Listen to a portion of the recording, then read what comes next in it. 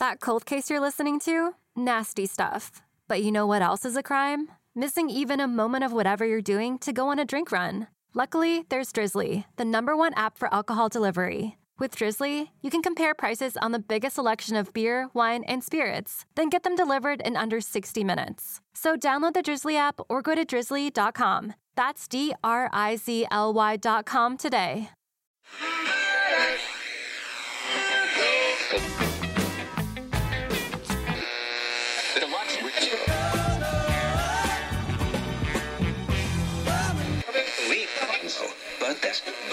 There we had joy, we had fun, we had seasons in He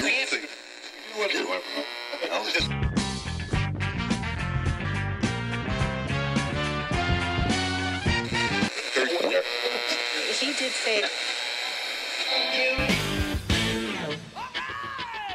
This is the Decibel Geek Podcast with Aaron Camaro and Chris Czynszak.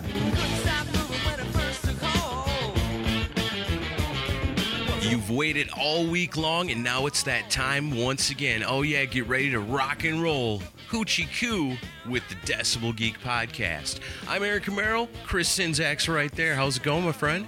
What up, brah? How you doing? I'm good. How are you? I'm doing fantastic. Hey, this week we're going back. We're doing something that we're known for. Yes. Something that people really, really love about the Decibel Geek Podcast. Something we haven't done in quite a while. Vinnie Vincent interview. No. Oh, never mind. We already established. That's something people hate us for. That's next April, right? Yeah.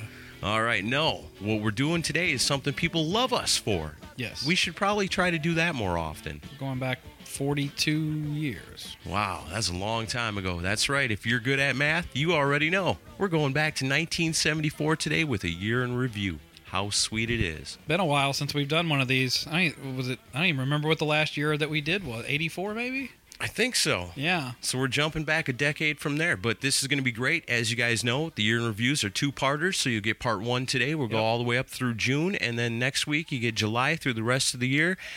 And you're going to get some Kiss. Of course. Of course you are. In both episodes. Exactly. So before we kick things off, here's something I love a lot. It's iTunes. Because a lot of you right now are probably listening to us on iTunes. And hey, while you're there, you want to do us a huge solid, leave us a 5-star iTunes review because we love it. And when iTunes is looking at their podcasts and who they want to push and who they want to promote, you know, we've started this out a long time ago as just a small group of people, a little party. And little by little, more people came to the party and more. And the music's awesome and everybody's digging it and the people we're talking to and it just grew and it grew and it grew. Well, we want it to keep growing too. I know you do as well. Invite more of your friends, and a great way to do that is with an iTunes review that goes a little something like this. This is one we got recently, and it's perfect. This is my go-to podcast for all things rock. Aaron and Chris are awesome, and the shows are very well done. Great new music, great classic music, great hosts. Do yourself a favor and subscribe now. That comes to us from Crowreich. 5 stars. Just the way we like it. Sweet. Thanks, Crowreich. That's how it's done. And then now other people see that on iTunes and say, man, that sounds great. I'm going to check it out. That's true. And that's how we do it. I'll take any endorsement from a guy named Crowreich. Heck yeah. That's Speaking of great endorsements, there is none finer that makes us feel better than every single week when our good friends all over the world share and retweet our shows. It means a lot to us. It means so much to us that we give them the honor and the prestige. And there may even be some Monopoly money laying around somewhere. Oh, yeah, we should do that. It's been a while. Wow, going back.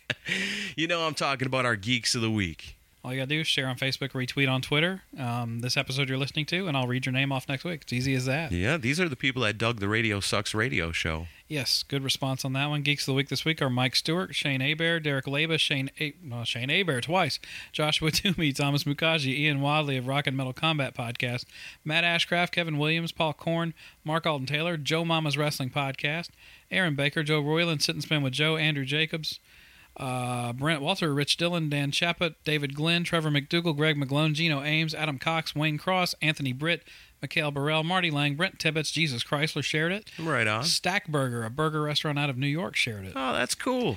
Derek Novak, TJ Cullen, the TJE podcast, Ernesto Aguiar, and the Mooger Fooger. Those are our people. We love them. Every one of them. Absolutely. Our people, our crowd. These are our people. These are our crowd. Totally. You know it. We love our music. We love it loud. Or... We'll go back a little further than that. Yeah. We'll go back to 1974 today. If you've been with us for a while, you know how we start these year in reviews. Yes. With the facts. Give me the facts, Jack. Here's the facts from 1974. The average cost of a new house was $34,900. I'll take one. The average income per year was $13,900. I don't know if my family would survive. Well, if you had a house for $34,000, I guess. Right, yeah, that'd be different. Your average monthly rent is $185. See, yeah, if your rent was $185, it would work It's out. all about inflation. Mm-hmm. The cost of a gallon of gas is 55 cents. Wow. The average cost of a new car is $3,750. And the most important stat of 1974, bacon cost $1.15 per pound. Wow. Yes, because where would we be without that statistic about bacon? It's the most important number for every one of our year in review shows. Absolutely. So I guess if we're going to start it out, the only place to start it out is right at the very beginning. And right off the bat, on January 2nd, President Richard Nixon, oh yeah, Tricky Dick, 1974, he makes the law is the 55-mile-per-hour speed limit. So it's his fault. Bad. Sammy Hagar raises his fist in opposition somewhere. You know, Backstage at a Montrose show, I'm guessing, probably. about this time, yeah. It's funny. Sammy Hagar wrote... I'll never... Yeah. He wrote I Can't Drive 55, and in the 80s it had one connotation, but now that Sammy's a senior citizen, it takes on a whole different meaning. So when we do these year in review shows, as you guys know, maybe somebody is new, we do it through the eyes of rock and roll. Yeah. Then we kick it all off right in January. Now, here's a band very, very unappreciated in their homeland. I'm talking about Foghat. They're one of the few 70s English rock bands that aren't doing the glitter rock thing. Right. They take the grittier, more blues rock approach that would also make them way, way more popular here in the States than in the UK. So in 1974, they released their third studio album entitled Energized. It's Foghat's highest charting album of the 70s in the U.S. up to that point, and it marks the steady upswing of popularity and sales. Energized doesn't contain any big Foghat hits, but it is one of their most solid albums, and it includes tunes like Golden Arrow, Wild Cherry, and this familiar sounding Honey Hush.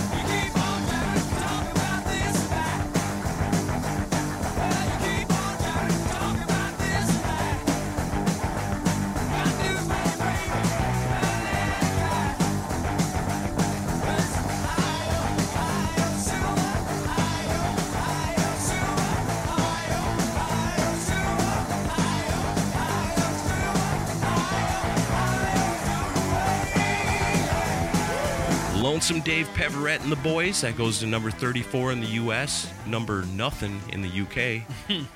Foghat's got some of the world's most hugely loyal fans. I mean, they kept that band in the charts, like every album they released up to like 1983. Oh, yeah? Like stuff you wouldn't think, like Foghat wasn't around in 83. No, yeah, they were charting in 83. Wow. And on top of that, just like a couple of months ago, they released their latest album, and it was totally fan funded. Oh, that's cool. It's called Under the Influence. You can check out that new Foghat. Yeah, I want to listen to that. That song it sounded a little bit like a little train kept a rolling there. Yeah, well, Aerosmith didn't invent that one themselves either. No, they didn't. That one's out there for public use. Borrow from the best, right? Yeah. In February, this is a very famous story. Yeah. Patty Hearst is kidnapped outside her Berkeley, California apartment by the Symbionese Liberation Army. Yeah. And then winds up working with them. What a bunch of nut jobs those people were. She ends up holding up a bank with him. Jeez. And then they break. I don't know what ended up happening. I didn't really follow up, but do you know what ended up happening to her? I know they all had goofy nicknames. And Yeah, she was called Tanya. yeah, and that it just none of it ended up good. I'm sure most of them are probably in prison, probably still to this A day. number of them died. Like Yeah. I think there was like a raid on them and they got killed, but I'm not sure what ended up happening to her. She went to jail, I think. I can tell you, and there's another story that's going to come up a little bit later on, and I talk about this show, The Dollop, once in a while. Yeah. And if you ever want to listen to like American history that's just presented in a way that's funny as hell, check out this podcast called The Dollop, and they tell the story about that. Oh, yeah? And they really go in depth on it. I And definitely wanna there's listen to that. another one I'll recommend a little bit later on in the Okay. show. February 14th, the Captain and Tennille are married in Virginia City, Nevada. So they were now pronounced the Captain and Mrs. Tennille, I guess. Mrs. Captain. Yes. My parents, Captain Tennille, played my parents' wedding song. Really? Yeah. Muskrat Love? Judging by my dad's sideburns in the wedding pictures, it's possible. No, I can't even really remember the name of the song. It was something. It was something very lovey-dovey, I'm sure. Yeah. That's cool. But more my speed was probably a band like this. By the time 1974 rolls around, Deep Purple has been rocking for over 5 years and have released 7 albums. Since 1969, they've been killing it with what 90% of rock fans would probably call their greatest of many lineups. Ian Gillan on vocals, Roger Glover on bass, Ian Pace on drums, John Lord on keyboards, and of course Richie Blackmore on guitar. After one hell of a run with what may be the holy trinity of early 70s metal with In Rock, Fireball, and Machine Head, doubled with endless touring, it seemed like this band, the more success they achieve, the more the team becomes fractured. They barely survive the recording of Who Do We Think We Are, but in the following tour, it proves to be too much for Gillan and Glover. They leave the band. I always loved the way Gary Corbett told us the story of a young Deep Purple fan feeling nervous anticipation as his favorite band recruits David Coverdale and Glenn Hughes and returns with 1974's Burn.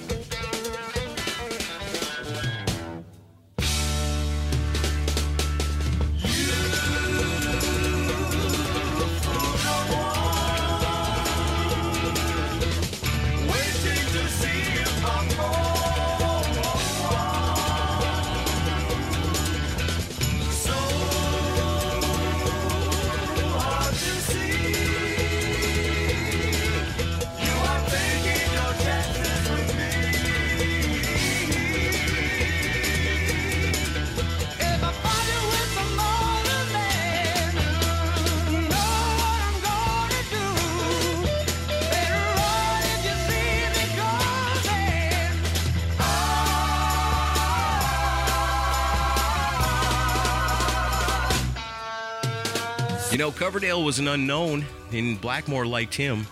And then the rest of the band had been pretty much recruiting Glenn Hughes from Trapeze for way before Ian Gillan was even technically out of the band. Yeah. Now, Hughes, he thought that Paul Rogers was going to be the other singer. Oh, that'd be interesting. But it ended up, of course, being David Coverdale. It's funky rock, for sure. Number 9 in the U.S., number 3 in the U.K., number 1 in Germany, Austria, and Norway. Wow.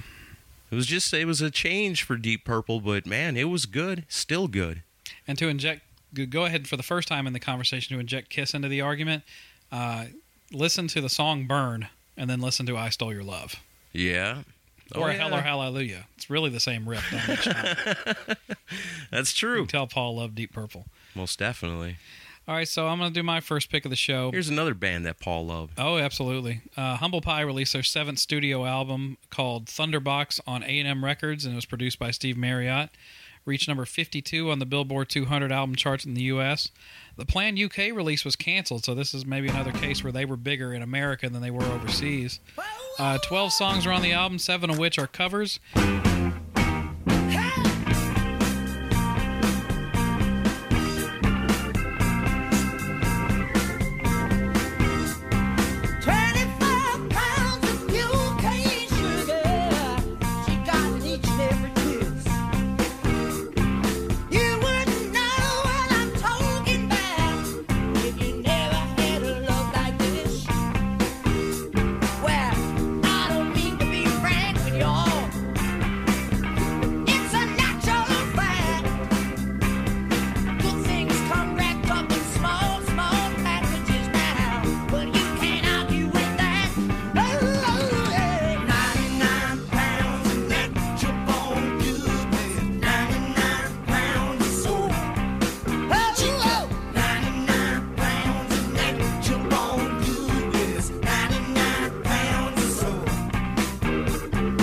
Incidentally, the word thunderbox is a 17th century slang word for the toilet, Oh, wow. which gives an example of Humble Pie's sense of humor. And if you look at the album cover, it's got a keyhole through which a woman can be seen sitting on a toilet. Oh, wow. A really bizarre album cover. That's crazy. Yeah. That's cool, though, man. Can't go wrong with that old Humble Pie, especially stuff. from 74. Absolutely. That's really good stuff. Yep. All right, you got to love 1974. If for nothing else, for me and for you, and I know for a lot of our listeners, 1974 is the year it all began. Oh, yeah. A little over a year after playing their first gig together, young New Yorkers Gene Simmons, Paul Stanley, Peter Criss, and Ace Frehley find themselves at Bell Sound Studio with producers Richie Wise and Kenny Kerner, recording the songs that will make up their self-titled debut. Although it's packed with many songs considered iconic by fans today, at the time, it didn't exactly catch the world on fire. It would crack the Billboard Top 100 at number 87, but it stalled out pretty quickly, and with no radio singles to get the band national exposure, they took it to the road. After their album showcase performance in Los Angeles, Warner Brothers, who distributed for Casablanca, hated the way they looked so much that they threatened to end the deal with Neil Bogart, just based on how they looked. Yep. Didn't say nothing about the music. They sound fine, but they look insane. We don't want it. That's crazy. Kiss never gave up. And of course, the rest is Kisstory.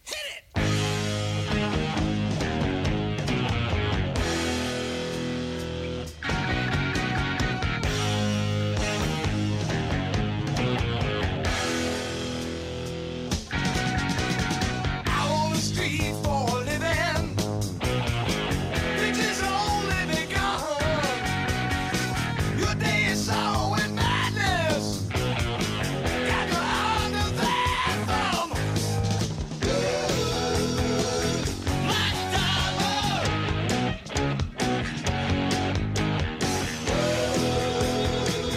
Black Diamond. Gotta love it, man. It's my favorite Kiss song. The album cover modeled after With the Beatles album. You ever Yeah. see that? Compare them? Oh, yeah. Very similar. Totally where it came from. It features Kiss in their pre-evolved makeup designs, except for Peter Criss. Who the hell knows what that's all about? It's actually an African mask makeup. That's what it looks like. It is. It's like that's what the makeup person based it off of. He's like one of them African safari cats. Maybe. Man, of course, then you got Ace with the silver spray paint in his hair. Good times. Absolutely. Good stuff. And from there, it's the U.S. Canadian tour, TV appearances on Dick Clark's In Concert and the Mike Douglas Show, and then back into the studio to try again. We'll talk about that one in part 2. Absolutely. So that album came out on February 18th, big day in rock and roll, actually for New York rock and roll. On that same day, Yes sold out the first of 2 nights at Madison Square Garden. I know we got a number of Yes fans on this show. Yeah. They like shopping through our Amazon do. link. We appreciate them for it. But they sold out 2 nights at Madison Square Garden with no advertising. Wow. I mean, that tells you what kind of a momentum they were on at that time. Yeah, Yes was Prog rock huge was a big in 74. deal. Yeah, prog rock was very big at that time. Yeah. So on February 20th, 2 days after the Kiss album comes out, Cher files for divorce from Sonny Bono. Ah. Coincidence? I think not. Nope. She bought the first Kiss record and said, I'm gonna, he will be mine. Yes, yeah, absolutely. Not the African cat, the other guy. Yeah, the guy with the crazy face. All right, so my next pick, the 6th studio album by the Amboy Dukes, now dubbed Ted Nugent and the Amboy Dukes, came out in February. It was the first of 2 albums released on Frank Zappa's Discreet label. Nugent refers to this version of the Amboy Dukes as the de-drugged version.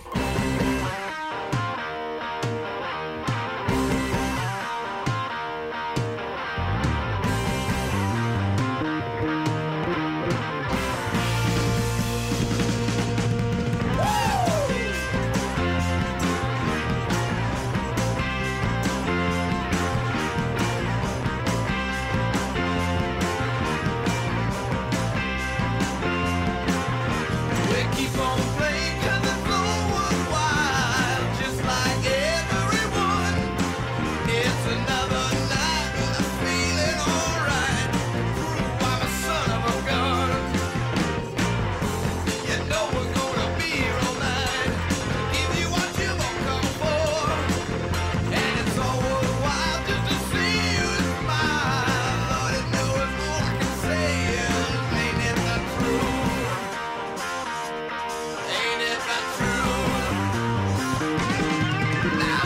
course, Nugent would go on to big success on his own after this. So Ted Nugent shows up. He's a member of the Amboy Dukes. Yeah. The other guys are all writing songs about taking journeys to the trips at the center of their mind, man.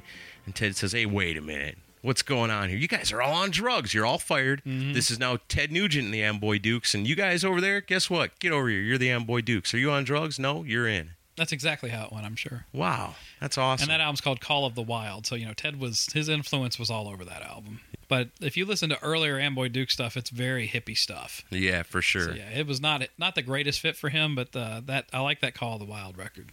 Right on. That's cool. Well, going from one awesome guitar player to another one, this is 1974's greatest white blues guitar player alive. That was his catchphrase. That was his thing that the record company liked to push. Because he was an albino? Because he was an albino, yeah. And he was a white blues player. Yeah, a great guitar player. Talking about Johnny Winter. He formed his first band when he was 15 years old with his 12-year-old brother Edgar. When he was a teenager, he went to see B.B. King in Beaumont, Texas, somehow talked the blues legend into letting him jam on stage with him, where the surprised and delighted crowd goes nuts for him. The whitest guys in the room, not just because they were in a black club, but, like because you say, they're always the whitest guys in the room. They're albinos. Shortly after that, he's invited on stage to play during a Mike Bloomfield, Al Cooper show at the Fillmore East in New York City. From there, Rolling Stone writes an article about him. Record companies are fighting for him all over the place. He ends up with Columbia Records and takes a deal that's sweeter than the one Zeppelin got a year before. Wow. This guy's a hot commodity at the time.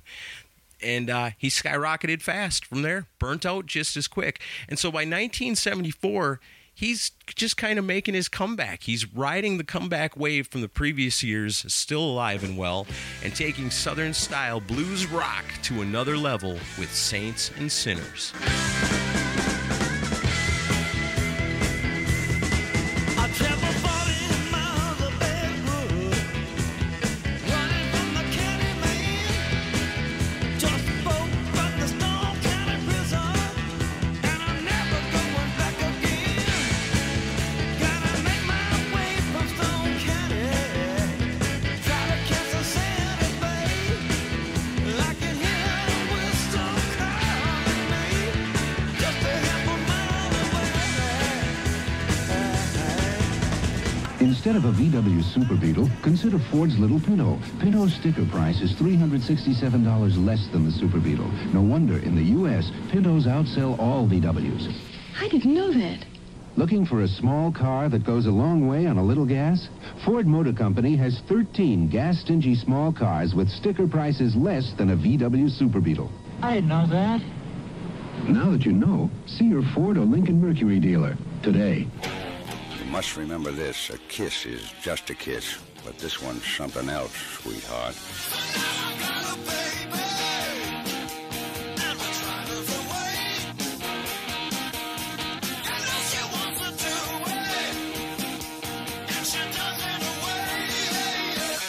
Kiss, baby.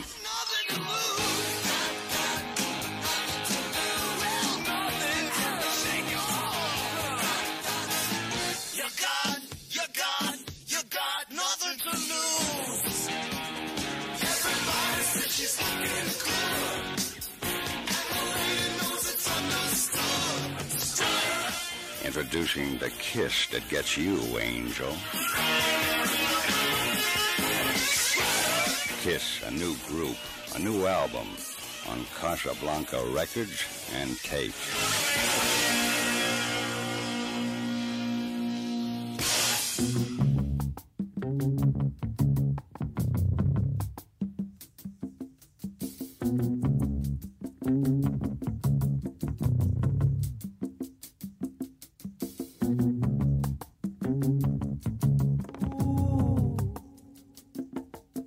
All right, you are listening to the Decibel Geek Podcast as we take a rock and roll trip through time back to 1974.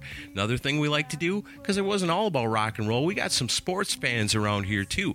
So I want to let you know what happened in the world of sports in 1974. And it starts out with the Super Bowl, where the Miami Dolphins defeated the Minnesota Vikings 24-7 in Houston. MVP of the game, Larry Csonka.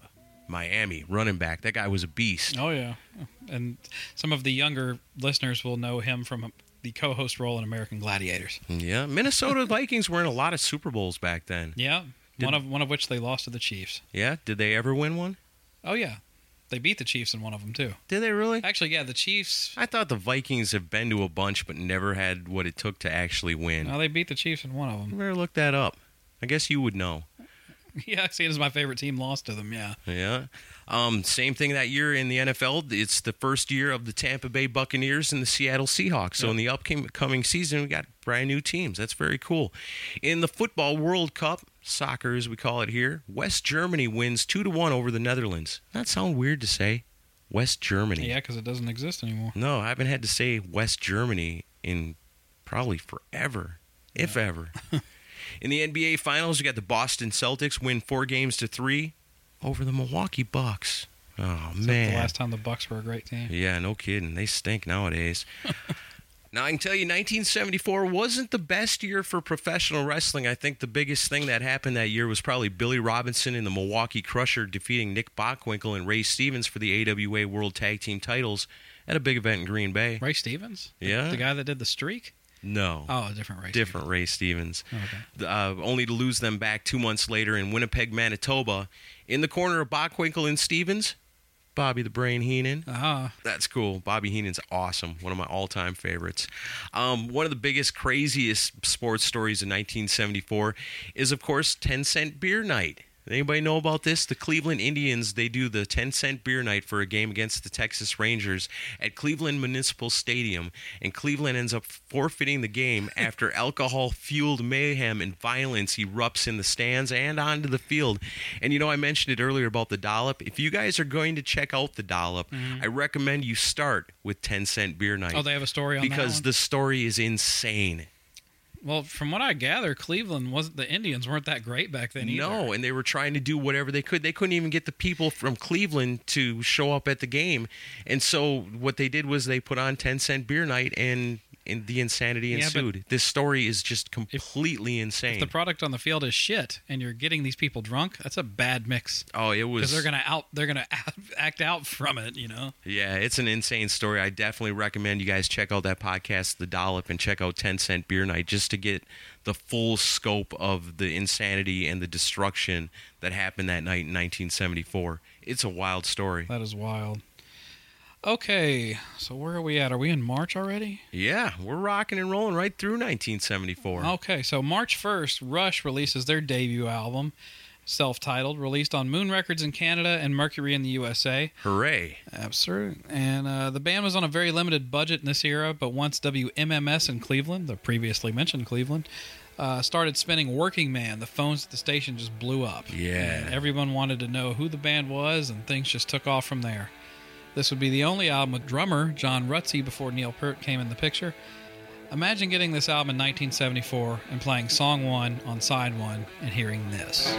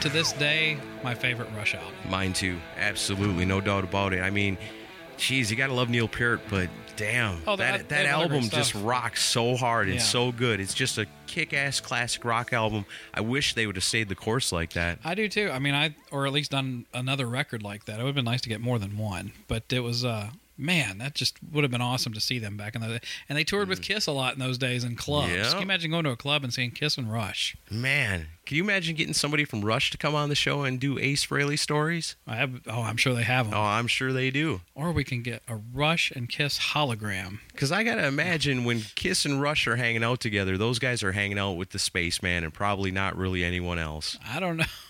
Well, there's a lot of photos of them all hanging out together. Yeah. So, yeah, I mean, they were all there. I remember Gene told in that documentary how it was strange to him that they would all, they all would stay at the same hotels and stuff.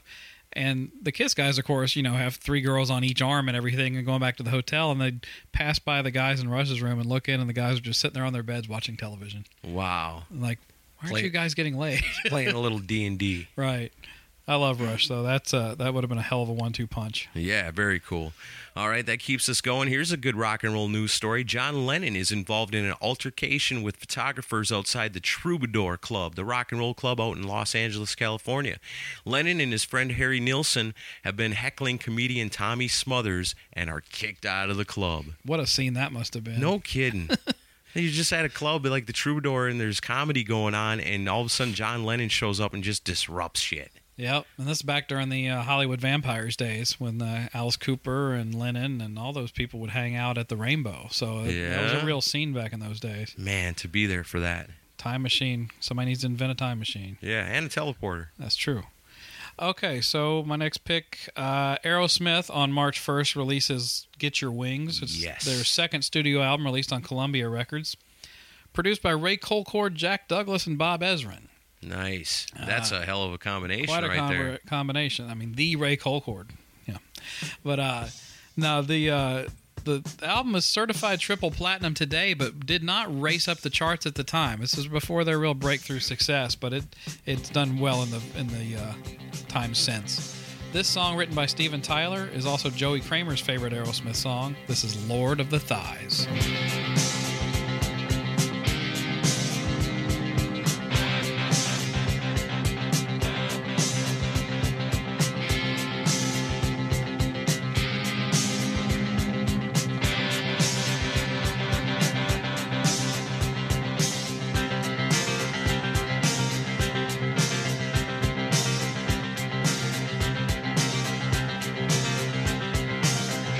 Down to who knows who, just to socialize.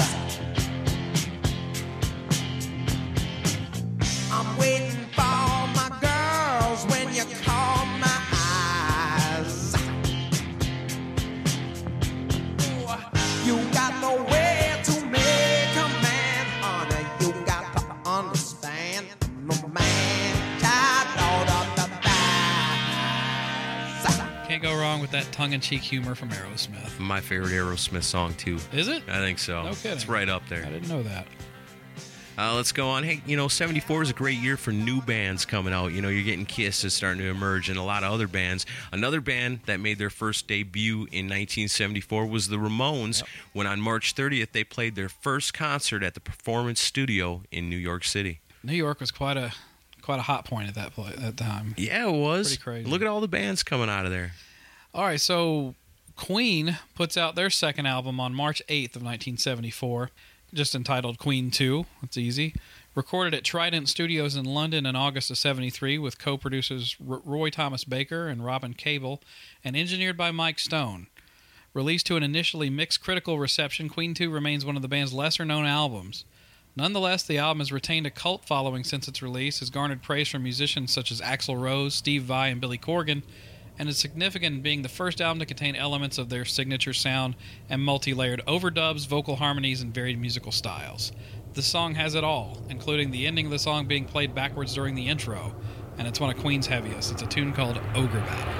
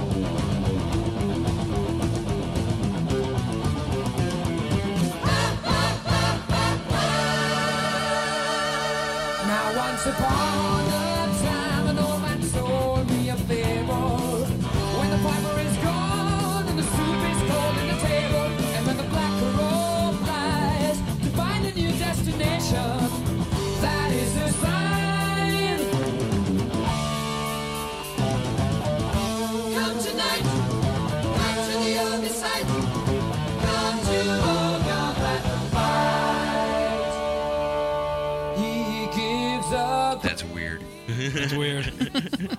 Also, 1974 was a big year for Southern rock icons Lynyrd Skynyrd.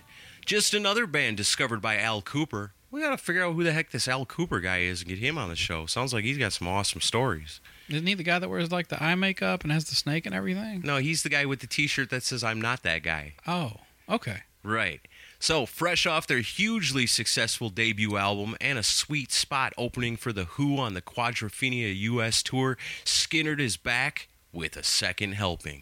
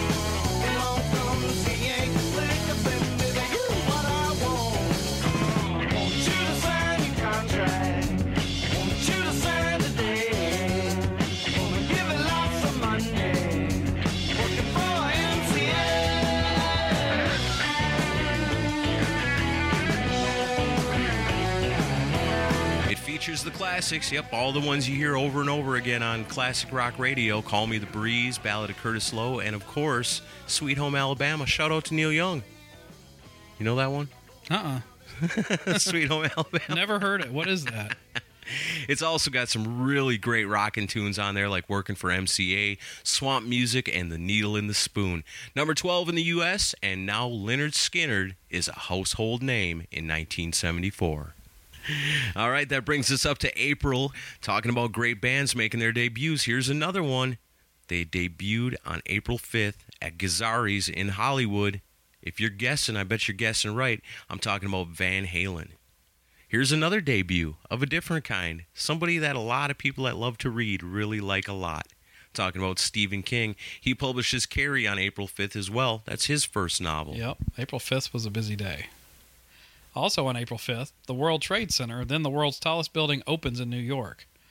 All that happened on the same day. Wow, that's awesome. April 5th was a big day. Man, and then the next day, on April 6th, 200,000 music fans attend the California Jam Rock Festival. Oh, man, I would have loved to have been there with them. Artists performing at the event include Emerson, Lake and Palmer, Black Sabbath, Deep Purple, Black Oak, Arkansas, and the Eagles. There you go. Some of the biggest bands in 1974 right there. The Black Sabbath and Deep Purple sets alone have gotten a lot of play, through YouTube. They have the giant rainbow behind them on the stage. It's an outdoor show.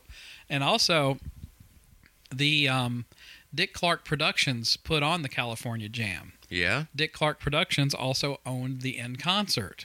Right, The rainbow you see on the stage at California Jam, that's the same rainbow stage prop that's behind Kiss on the end concert special. Oh, wow. That's cool, man. Nerdy trivia for That's you. very cool. I like that. Yep.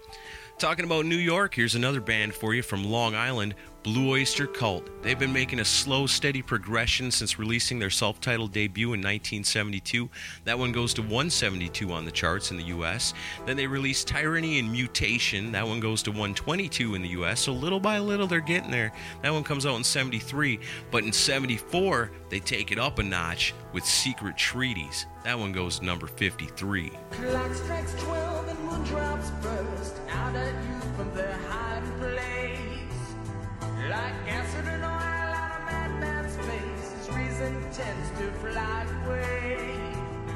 Like lesser birds on the four winds, like silver scrapes in May. And now the sand's become a crust, most of you have gone away.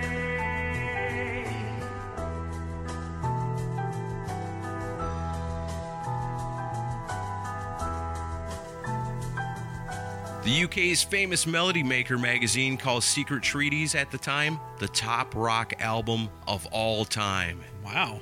And finally, something from the United States that they like. Right. Finally. Their newfound gold status takes the band from opening act for Alice Cooper and the Mahavishnu Orchestra. Mahavishnu Orchestra. Yes, that's what that is. They were. God bless you. That's crazy. That's good. We need to stop opening for orchestras and, get in as an arena headliner. That's what they do. This album's got lyrical contributions from Patti Smith. Patti Smith. Patti Smith. She was once considered to be the lead singer of Blue Oyster Cult. No kidding. Yeah. Also lyrical contributions from famous journalist Richard Meltzer. The album contains some killer guitar playing from Buck Dharma and definitely solidifies the band's signature sound. They're not quite Godzilla Don't Fear the Reaper yet, but they're getting there. They're getting there. So we're still in April, and on April 8th, this is big, well, to baseball fans and to me personally, Hank Aaron became the all-time Major League Baseball home run leader with his 715th in Atlanta in front of a national television audience. I grew up a Braves fan. My dad was born in Milwaukee. The Braves were in Milwaukee at the time. Yeah. So the history, especially the old Braves stuff, is a big part of my life. And got to meet Hank Aaron, saw him playing old-timers games. So he's like a hero to me. Always has That's been. cool. So that was a big deal. And the April 8th is 10 days before my brother was actually born in 1974. Oh, wow. So my mom always likes to tell the story that Eric got to see Hank Aaron hit his home run, but he was inside my mom's stomach at the time. They were watching TV. They were watching it on TV that night. That's pretty cool. Hank Aaron, he must have been towards the end of his career at that point. Very much. Huh? He played maybe, I think, 2 more seasons, and he played that one in Atlanta, and then he went to Milwaukee and played for the Brewers for the last 2 years of his career. That's awesome. Because he loved the people of Milwaukee. Heck yeah. All right. So for my next pick, all right, They know how to party. we're going to get strange now. There was a band that put out their second studio album in April of 74.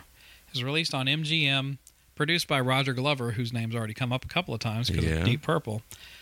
The members of this band included keyboardist Doug Thaler, guitarist Nick Pantis, and David Feinstein, drummer Gary Driscoll, and a singer named Ronnie James Dio. Dio. Well, just imagine my surprise to be there. If you touch me with a feather, I'd fall. I guess that you could say we finally made it. We played the Carolina County Ball. We had the ladies all in line to see us. I must have promised 27 I'd call. We thought the sun was never gonna stop shining on the Carolina County Ball. We played it hard and nasty at the Carolina County Ball. We sang. So that is Elf performing a song called Carolina County Ball. What the hell are you listening to? Certainly not. Dio? Certainly not a Mob Rules type song, but his voice still comes cutting right through on that. Yeah, that's the crazy thing about that. That's some strange music that you would think you wouldn't really put Dio in hand with that, but No. damn, is he a good singer. I'd expect to see a shootout at a saloon after hearing that. Yeah. But, it's definitely different, but I had to play it. I could listen to that. Just because his voice is so young and so good in it. Yeah, he sounds great. Awesome. I want to own it on vinyl. I'm going to have to go Yeah, look for it for now. sure. All right. All right, so keeping on moving in the rock and roll news, and on April 25th, Pam Morrison, Jim Morrison's widow, is found dead in her Hollywood apartment from an apparent heroin overdose. 3 years after Jim left him. Or is she? Oh, yeah. Dun, dun, dun. She's living with him in Oregon. Uh-huh. Or running guns in Africa or wherever. The latest thing I heard was Morrison was a rodeo cowboy in Oregon. Nice. Yeah. By the name Mr. Mojo Rising. Yeah. Oh, man. Good old Jim Morrison. But yeah, I guess that was probably not a shock to anybody. She was pretty caught up in the drugs at the time. I saw Jim Morrison. He was live. He was hanging out at Pizza Hut with The Undertaker. Oh, really? Yeah. Cool. You have to listen to VIP to hear that story.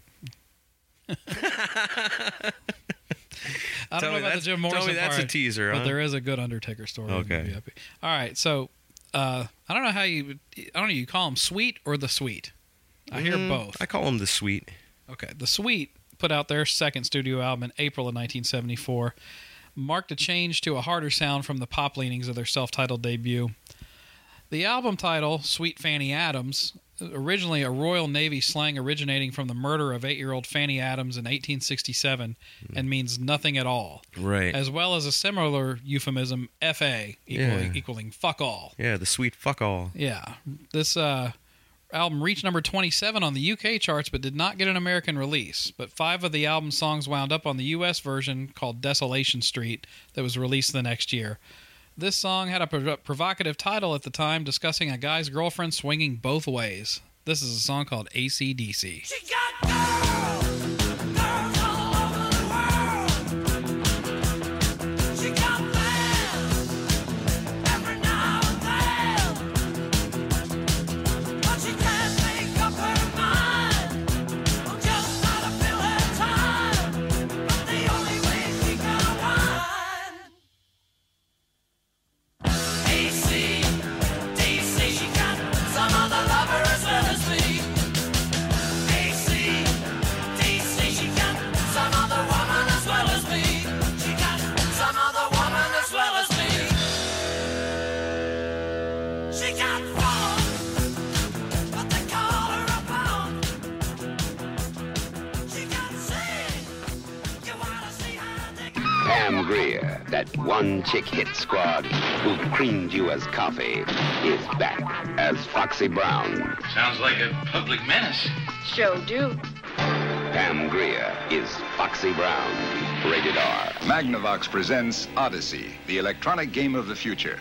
Odyssey easily attaches to any brand TV, black and white or color, to create a closed-circuit electronic playground. Odyssey gives you all the exciting action of hockey and 11 other challenging play and learning games for the entire family. Odyssey, a new dimension for your television, now at your Magnavox dealer. He's listed in the yellow pages.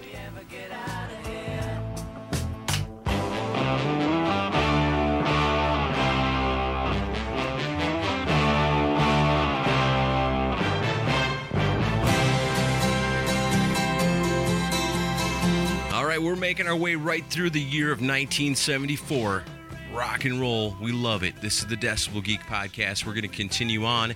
And, let's talk about some other stuff going on in 1974. How about television premieres? Yeah, in television, there's a lot of pretty famous shows that started that year. Happy Days premiered that year. Oh, yeah, that's that TV show that Vinnie Vincent played music for, right? That was Johnny Loves Chachi. Well, he did do Happy Days, and then Johnny Loves Chachi. Because you got to work your way around. Back then, it was Vincent Cusano. Yeah, and who was cooler than the Fonz, man? Vincent Cusano was cooler than the Fonz. Well, besides Vincent Cusano. That's true. How cool would that show have been if it would have been like, instead of the Fonz, it was Vinnie Vincent in full Kiss makeup? I would have watched 1974. It would have been confusing. Really confusing. Gene Simmons and Paul Stanley on the road watch TV. Who the fuck is this guy? He stole our gimmick. Yeah, he stole our thing. The Wiz. Sue his ass. That's stupid. We'll get him in our band, and then we'll screw him over. That's what we'll do. But we'll wait many, many years, so we'll never see it coming. And then Mork shows up. Also premiering and the Slee Stacks. Also premiering in 74, Land of the Lost. Yeah. Which was a famous show at the time. Those like Happy Days, I remember being a little bitty kid and watching that on TV. Of course, I wasn't quite alive yet when it premiered, but it was on for quite a while. Yeah. Land of the Lost, Saturday mornings. I gotta love that. Yeah, the $6 Million Man debuted that year. Right on. And also Good Times, which that was a cultural significant show. Yeah, and it played for many years. Also popular were Kung Fu, The Price is Right, The Waltons. Price is Right. And Kojak. Man, I hated the Waltons. Yeah, the Waltons was boring. Yeah, but I love The Price is Right. Yeah, the top 3 shows Bob in Barker, man, he had it going on. All those hot women all around him all the time. The top 3 shows that year were Chico and the Man, Sanford and Son, and All in the Family. Right on. That's cool. All in the Family. Archie Bunker. Yeah. My grandpa's favorite TV show. I think everyone's grandparents' favorite TV show. Oh, man.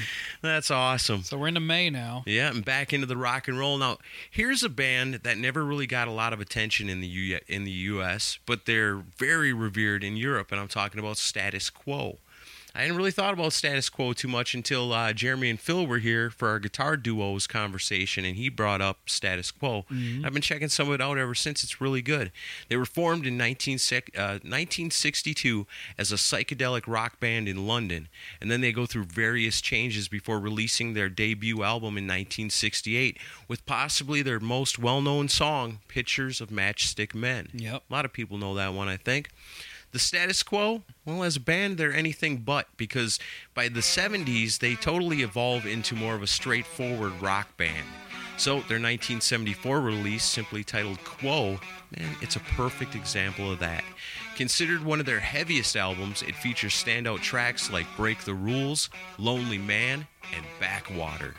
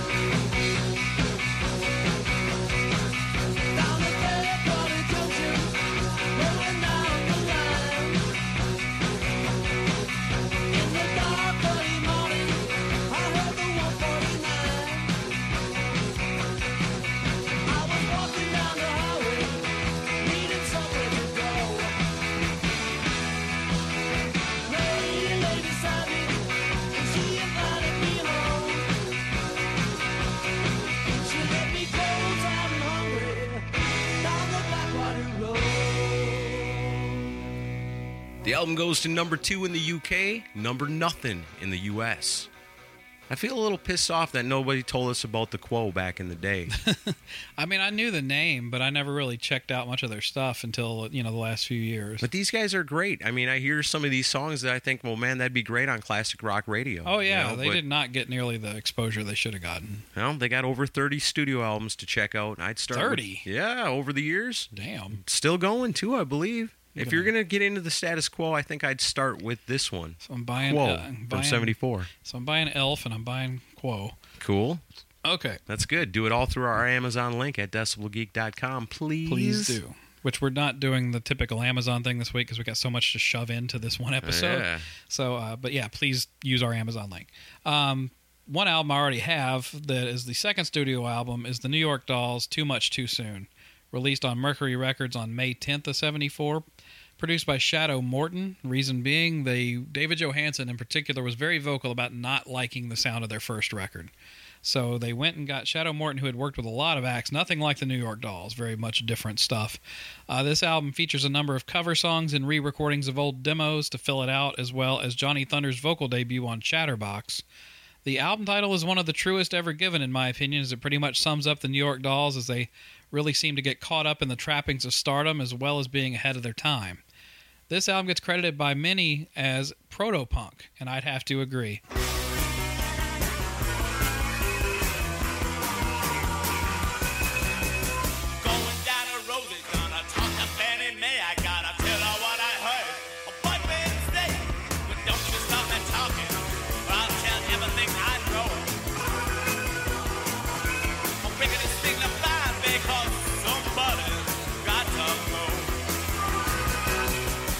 And of course, they would release other stuff after this, but this was really the end of the line for the Dolls at the time. Yeah, that's a shame. They could have been great.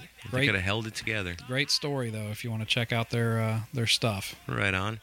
On May 25th, 20 years after it's recorded, the song Rock Around the Clock by Bill Haley and his Comets returns to the Billboard Top 40. How can that be?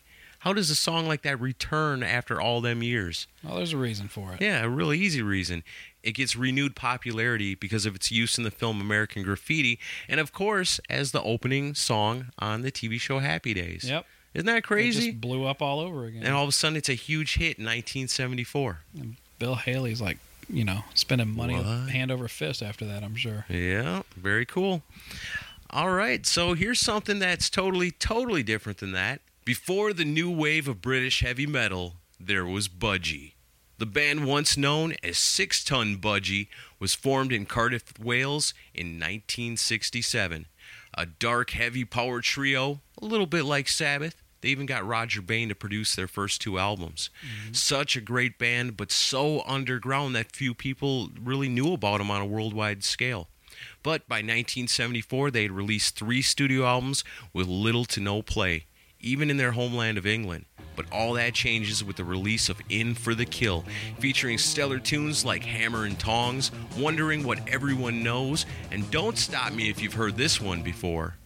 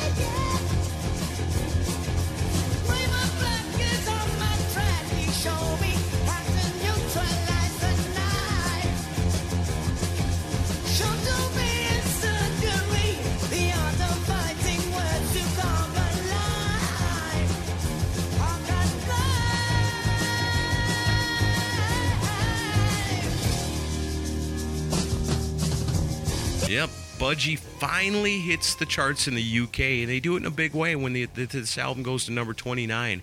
Still no play in the US, except for on the turntables of kids who would grow up to form some of the greatest bands of our time. Oh, yeah. Yeah, Budgie. Definitely. Fucking great band. Completely underrated. Way. So many of their albums are perfect additions to your collection. Mm-hmm. Yeah, I love, and In for the Kill in particular is a great record. It really is. They got a lot of good stuff. They do. Their debut album's pretty killer too. Yeah, and they are hugely influential on a lot of the British heavy metal bands. Yeah. Okay, so for my last pick of the day, this is UFO. The year UFO put out Phenomenon. It was their 3rd studio album. And this album definitely marked a big change in the band. It was released on Chrysalis Records, and it's the debut album from Michael Schenker. Yes.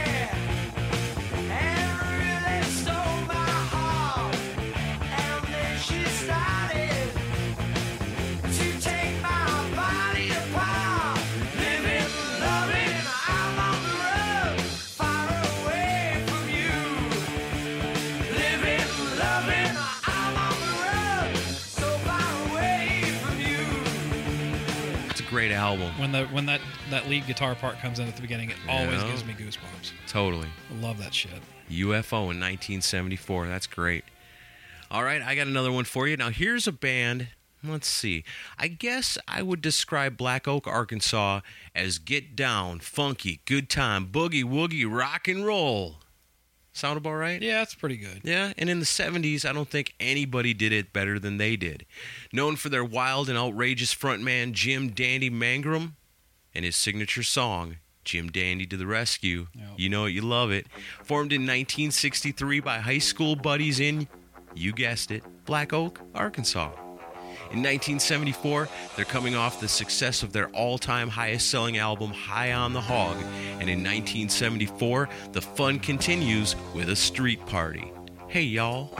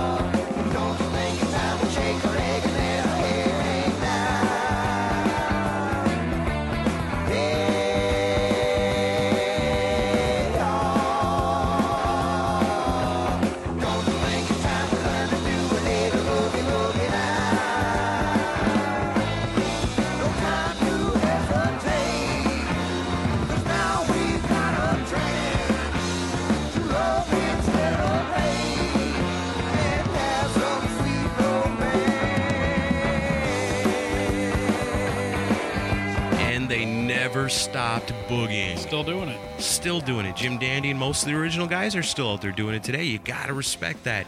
If you get a chance to see Black Oak, Arkansas, man, go see them. You know you're going to have fun. And truly, no one sounds like Jim Dandy. No, nobody. Even on that album, they do a cover of Dancing in the Streets, pre-Van Halen style.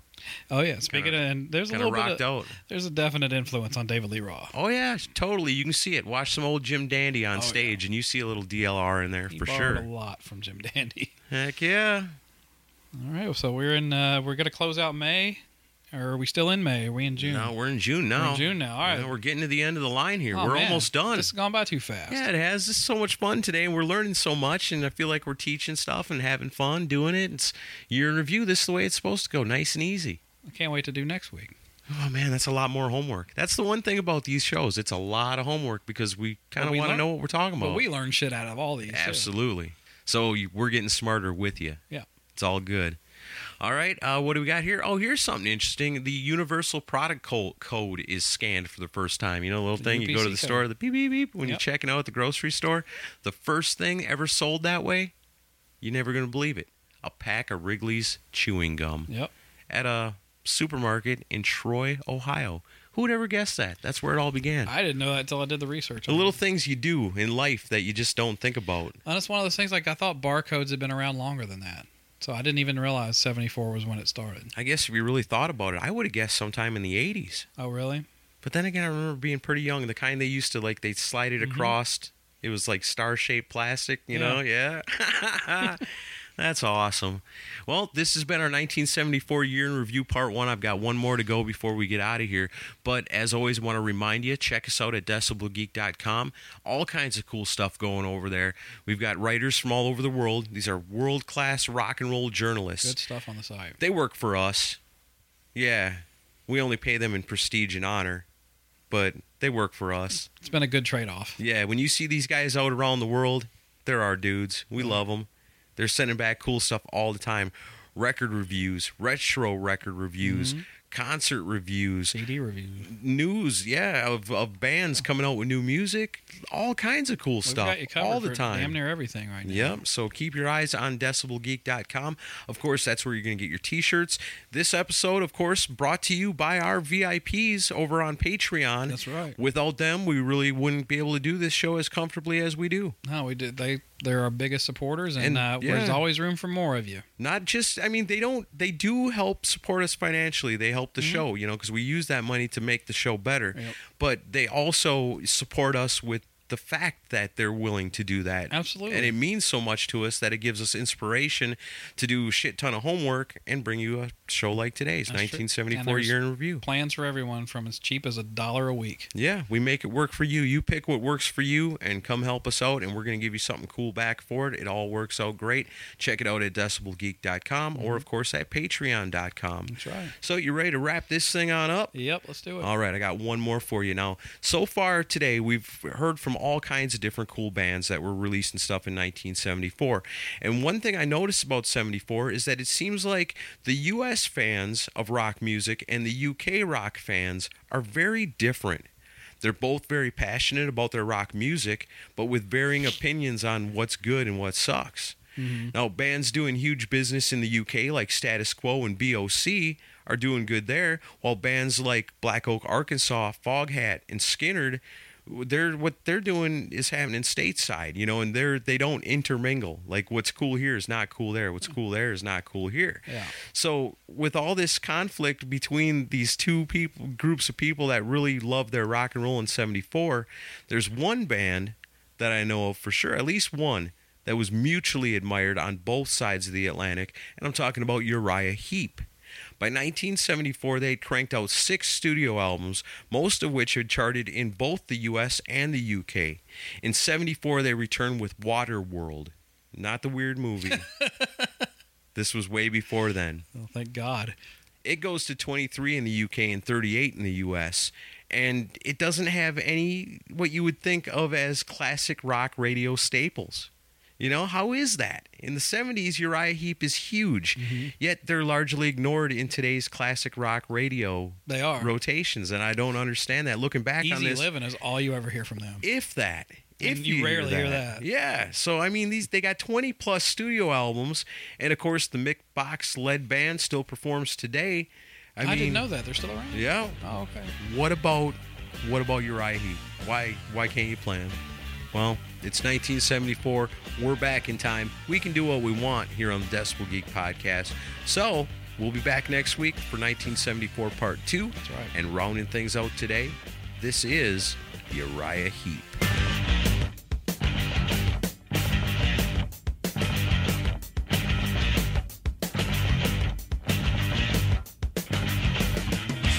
Waiting by the window, staring at my shadow, not believing what I see. Touching but not feeling, I'm wondering what I was feeling, and not knowing where I'd been.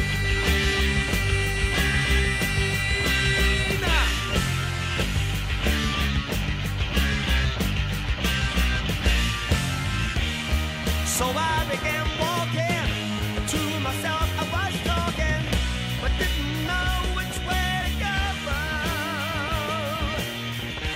Then I found a direction, and now I needed some action, but I should have just said no. Should have said no.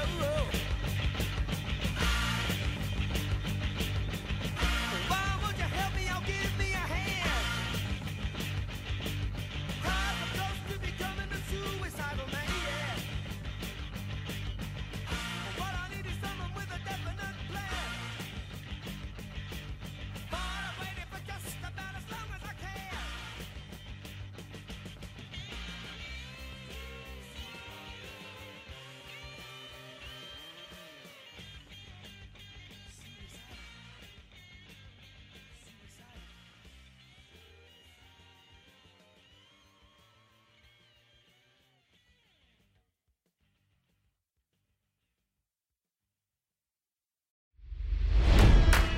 It's NFL draft season, and that means it's time to start thinking about fantasy football. FantasyPoints.com features industry-leading experts and prognosticators using proprietary hand-charted data to help you score more fantasy points. FantasyPoints.com is the place to go for whatever kind of fantasy football you play. Whether you play fantasy football, daily fantasy sports, or do a little bit of everything, Fantasy Points has the meticulously researched content to guide you to victory. And why wait for the fall? Fantasy Points also covers the new spring football league, the UFL. Join the guru, John Hansen, Scott Barrett, Joe Dolan, and other massive names in the fantasy football universe with an exclusive offer. Use code Pantheon for 15% off any Fantasy Points package, including the all-in package, with access to every article, tool, and data nugget that Fantasy Points has to offer. That's FantasyPoints.com and code Pantheon for 15% off at Fantasy Points. FantasyPoints.com, code Pantheon. Score more fantasy points.